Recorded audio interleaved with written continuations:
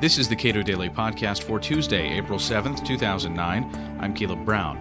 Glenn Greenwald has written a new paper for the Cato Institute, Drug Decriminalization in Portugal, Lessons for Creating Fair and Successful Drug Policies. In it, he chronicles decriminalization of drugs in that country since 2001 and provides some perspective on how the experiment might be repeated. We spoke before a Cato Policy Forum for the paper on Friday. Portugal was not some idyllic upper middle class country that was free of drug problems. I mean, this isn't Luxembourg or Monaco, where they could afford the luxury of some sort of libertarian experiment. And actually, it wasn't a libertarian ideological dream either, based on the premise that adults should have the right to ingest into their bodies whatever substances they choose. Actually, what was happening was very similar to what's happening now in the United States, which was there was a booming drug crisis in Portugal, primarily heroin, though cocaine as well. Addiction was out of control and drug-related pathologies were rapidly increasing, and the more they criminalized, the worse the problem became. And so in 1997, the Portuguese government convened a commission of experts, health and policy-making experts, with only one mandate, and that was to study drug policy options to determine what the optimal approach would be to getting these problems under control. Legalization or decriminalization was not any part of the mandate. The mandate was studying the most empirical and evidentiary-based approach possible, what the optimal policy would be for stemming the increasing rise, the rise of addiction and the related pathologies. And what these experts concluded unanimously was that decriminalization would far and away be the best approach. And once they issued their report articulating the rationale as to why they thought decriminalization would be the best approach, a legislative commission appointed by the parliament unanimously adopted it. The parliament then voted for decriminalization in September of 2000, and the law took effect in July of 2001. So the impetus behind it was to find some way for government officials to get the drug problem under control.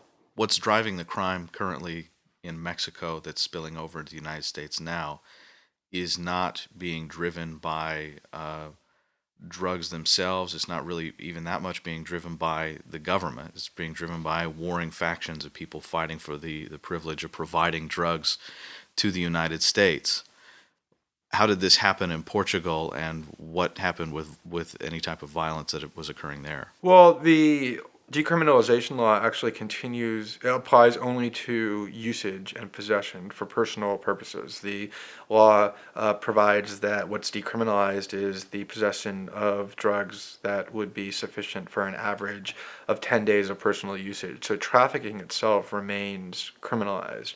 For a variety of reasons. There's not a legalization scheme in Portugal that would enable us to study what happened in Portugal and apply it to trafficking problems, such as the type that is occurring in Mexico and on the southern border of the United States. But what we do know is that drug-related crime in Portugal has decreased substantially.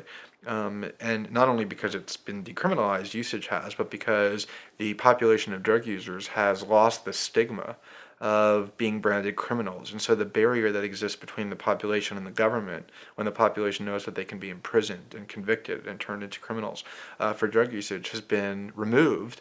And as a result, there is much greater cooperation between the government and the population, particularly in the area of treatment for addiction and also for harm reduction, things like needle exchange and methadone clinics and the like. And so all of the drug-related pathologies, including crime, has improved dramatically since decriminalization. There was never really massive drug turf wars of the kind that the United States or Mexico has experienced within Portugal. So I'm not sure that was really considered a significant problem. In any event, the ongoing criminalization of trafficking wouldn't enable us so much to analyze the effects of that on that problem. Break down the numbers. How according to what you see as the relevant metrics, how has this changed Portugal?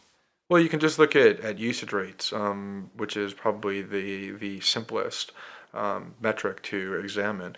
And pre-decriminalization, the rates were skyrocketing. Every year they were increasing by between 10 and 15%. It isn't the case that since decriminalization, usage rates have collapsed. In certain demographics, they've continued to increase, although at a much slower pace than they increased previously.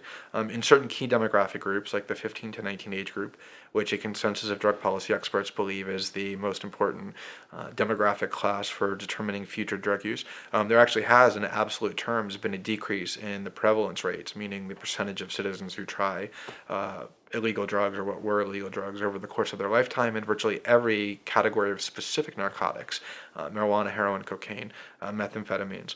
There is a discernible decrease in the amount of usage just in absolute terms within the adolescent and high school years. And it's very stark, that data.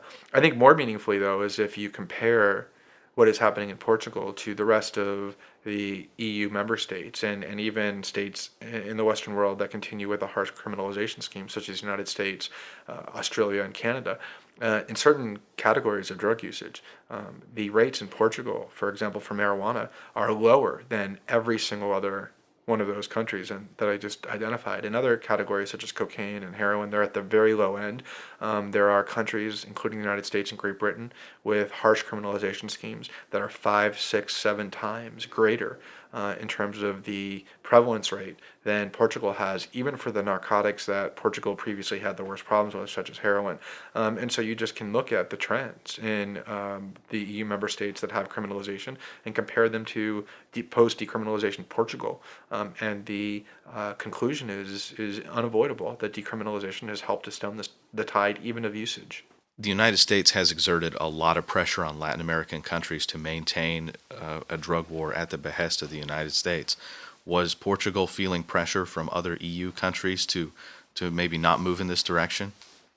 Not so much from other EU countries, but from the United States. In fact, one of the options that the council that I described earlier was basically prohibited from considering was legalization. That was not an option they concluded early on that they should even examine because international treaty obligations on the part of Portugal, imposed at the insistence primarily of the United States, but other countries as well, compel countries to maintain a legal prohibition on drug usage. And in fact, some argue that Portugal's decriminalization law actually conflicts with those treaty obligations because the treaties don't only compel criminalization or prohibition, but actually compel criminalization. But Portugal decided to interpret its treaty obligations such that decriminalization would be allowed, but not legalization. In speaking with EU drug policy makers, one of the complaints that they have raised repeatedly is that in trying to deal with the United States and most European countries, even the ones who have become more inclined to treat drug usage as a health problem, not a criminal problem, believe that global efforts are absolute prerequisites because drug trafficking is international in nature. Drug consumption and the behaviors that lead to drug addiction is universal and transcends cultural lines. And so there's a need for global cooperative approaches if they're to be effective.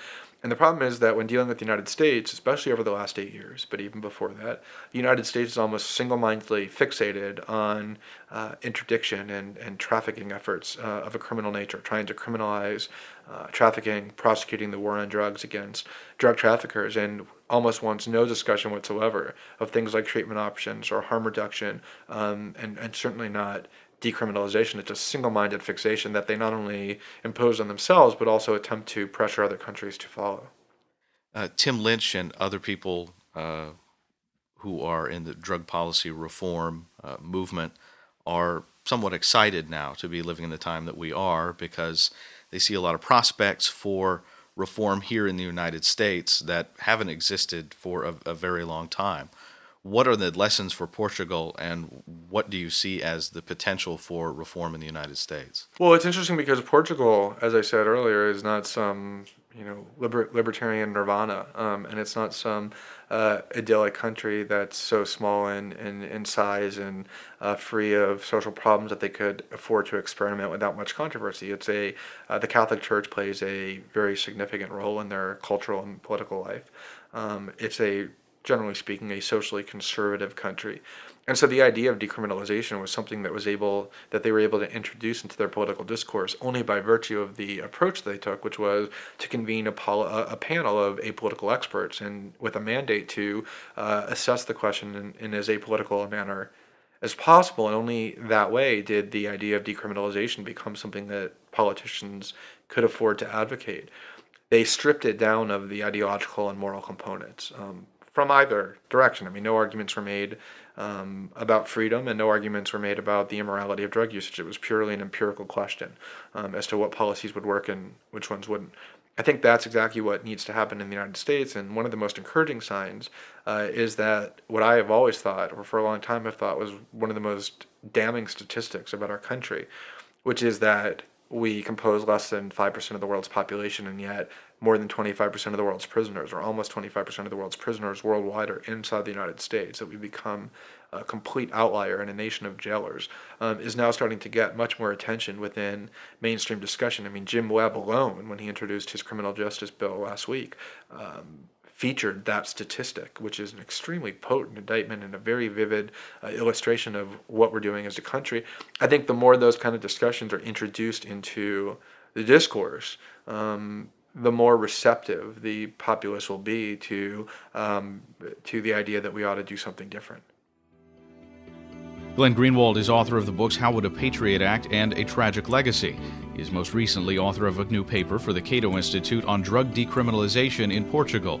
You can watch the related policy forum and read the paper at cato.org.